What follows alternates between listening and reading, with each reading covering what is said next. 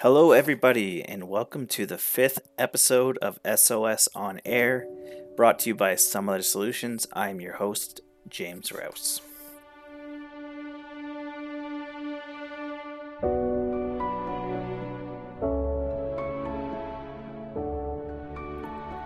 Thank you for being with me today.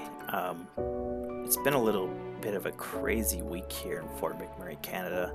Um, if anyone here is listening from outside of Fort McMurray, we're a subarctic city, an oil town, kind of a boom town. Smaller population, 100,000 or so. Um, this past week has been hard for a lot of people here. We had major flooding from the ice melting in the river, and it left 1,300 buildings damaged, including a lot of homes, a lot of businesses, some businesses that are already struggling with COVID and those things going on. Um, so yeah, it's been a bit of a crazy, tough week here, and it was a little hard to come up with a podcast guest. So I think today we're just gonna stick with a short but hopeful, inspiring story that I think for a lot of people is good to hear in these times. For more context, Fort McMurray in 2016, right before I came here myself, actually, there was a devastating wildfire that left over 2,000 homes burned down, and the entire city had to evacuate. So there's been a lot of trauma here and a lot of struggles, and some of these places that recently were affected also lost their homes to the wildfire. So our hearts go out to everyone out there. SOS is here to help you. And if you ever need to reach out, you can find us at our 24/7 crisis hotline. The number is 780-743-HELP. Once again, thank you for tuning in. Here is episode number 5, Hope.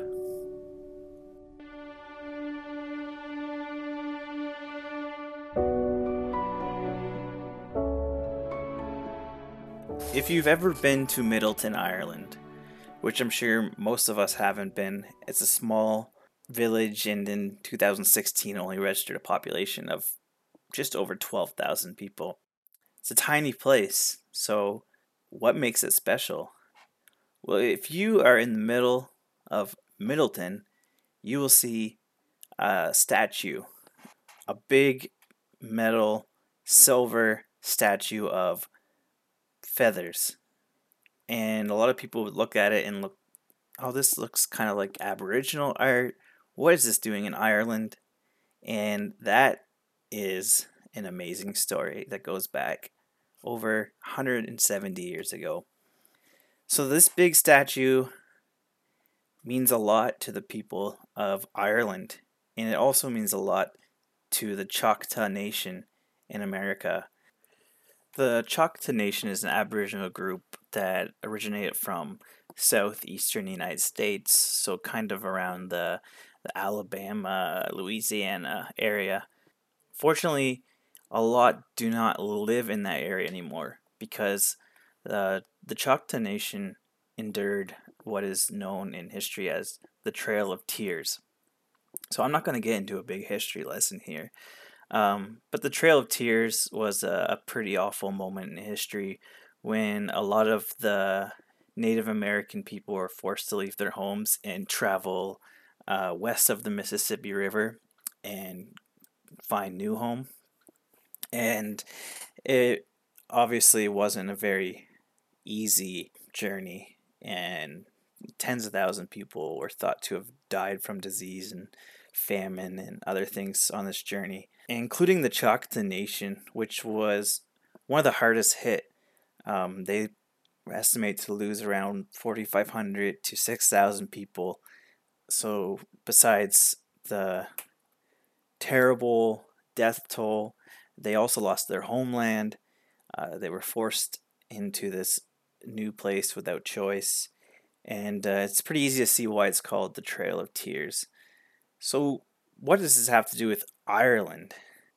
So going back into Middleton and revisiting this feather statue in their town, if you look closely at it, I know we're on audio, so you can't quite see it, but if you Google search Kindred Spirits statue, you'll see it. The feathers are all bent inwards to the middle, kind of making like a bowl shape. And the reason for this is to represent food. So there's something that in this time period, the Irish people and the Choctaw people had in common, and that was suffering and famine and death and things that are terrible but somehow unite people together.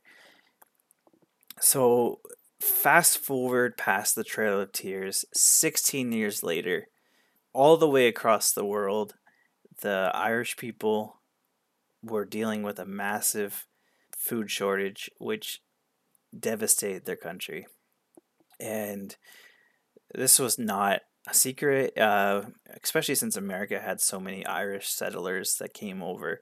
It was pretty big news, and everyone knew about it, including the Choctaw Nation.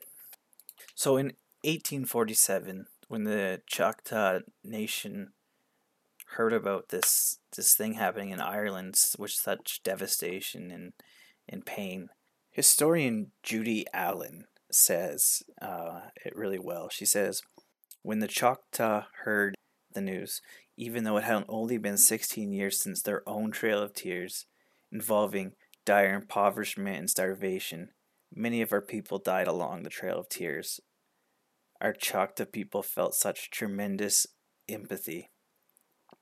They felt so much empathy that they just couldn't sit by, knowing something so terrible was happening. And as another person said it, the only thing binding these two people together at the time was a shared experience of suffering. And what the Choctaw people did next was pretty amazing. So you have this group that have been put through some of the worst conditions in history, and of course, they're not rich. They are at the bottom of this new society in the 1800s. But they got together, their leaders, in 1847, and they said, we want to do something for these Irish people. So they asked their people, give what you can, and we will give it to the Irish. So this small group of people raised $170, which doesn't sound like a lot. But if you adjust it to modern times, it is about $5,000 worth. And if you think about that, these were some of the most impoverished people in America given this money to the Irish, it makes it so much more amazing and so much more generous. Once again, you had a people thousands of kilometers away, before the age of internet and before the age of telephones or any sort of communication.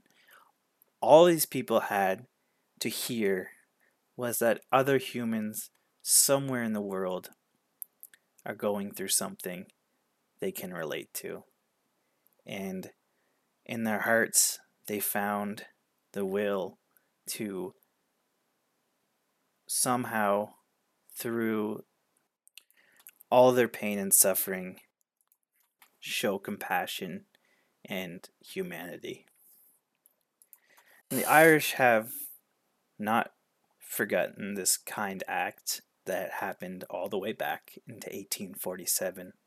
So fast forward a bit into the 90s, you had these major charities in Ireland do a 600-mile walk to represent the Trail of Tears and raise a lot of money for good causes. It's been a constant source of inspiration there, and the effects of that kind act are still shown today, especially now. So now in 2020, we have another crisis, and this time it's affecting Americans more than the Irish. And a lot of the people right now suffering also are First Nations people in America. Particularly the Navajo Nation has seen a lot of hurt and suffering right now. So, Ireland in 2020 decides to pay it forward. Because of the history with the Choctaw Nation, GoFundMe in Ireland raised $1.5 million that was sent directly to the Navajo Nation, which did not expect that sudden boost in their uh, charity money or relief money. It was a complete surprise, and it just boosted all their expectations and budgets for right now. One comment on the GoFundMe page is from someone named Pat Hayes. He said, "From Ireland, 170 years later, the favor is returned to our Native American brothers and sisters in your moment of hardship." Vanessa Tully is one of the campaign organizers for the Navajo Nation Relief, and she said, "The heartache is real. We have lost so many of our sacred Navajo leaders and youth to COVID 19.